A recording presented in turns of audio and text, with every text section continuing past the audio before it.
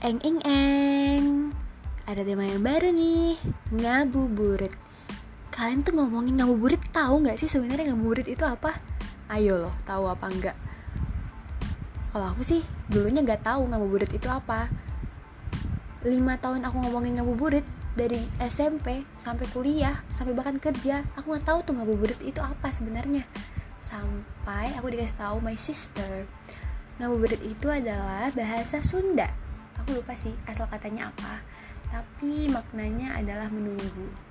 Bukan menunggu dia yang tidak pasti ya, tapi menunggu buka puasa. Nah, ada banyak hal yang bisa kita lakuin selama ngabuburit. Kalau misalnya aku sih dulu waktu di rumah aja selama di Pekanbaru, aku nyari bukaan ke jalan gitu. Aku seneng banget, apalagi dibonceng sama ayahku gitu. Pergi ke Jalan Paus. Buat teman-teman di sini yang anak Pekanbaru pasti tahu tuh Jalan Paus, jalan kita semua, apalagi yang anak SMA 5, anak SD Muhammadiyah, sebut merek nih pasti bakalan hafal tuh sama yang namanya Jalan Paus. Nah, itu jalan aku selama berhari-hari kalau misalnya aku balik ke Pekanbaru. Batuk Bu Haji, aduh takut nih, udah batuk dikit aja orang-orang pada langsung ngeliat, tau gak sih di sini di Jakarta ini. Jadi ya kalau batuk ditahan gitu, tapi nggak bisa kali ya. Oke, back to topic. Ngabuburit, selain jajan buat bukaan, mungkin ngabuburit bisa kita lakuin juga untuk belajar masak, ngeliat tutorial masak, bikin bukaan, bikin minuman segar gitu. Atau ngabuburit kita juga bisa sambil nonton TV, nonton sinetron Islami yang ada di televisi. Kalau dulu sih aku paling suka itu nonton PPT. Sampai sekarang sih PPT itu masih ada ya, udah jilid 13. Tapi aku favorit banget itu waktu yang ada Azam sama, aku lupa sama siapa nama ceweknya, pokoknya aku paling favorit itu.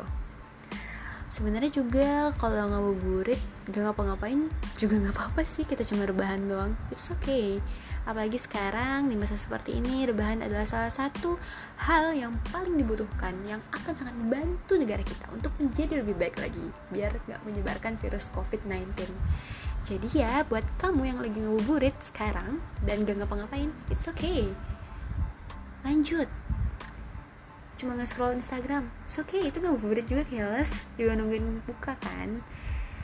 Yang penting tetap tahu batasannya aja, jangan sampai berlebihan dalam ngelakuin sesuatu. Semoga besok ngabuburitnya jadi lebih bermanfaat lagi.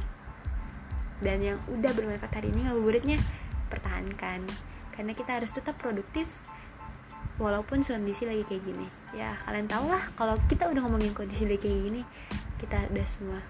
kita semua tahu jawabannya apaan sih, kayak gitu deh. Thank you and goodbye.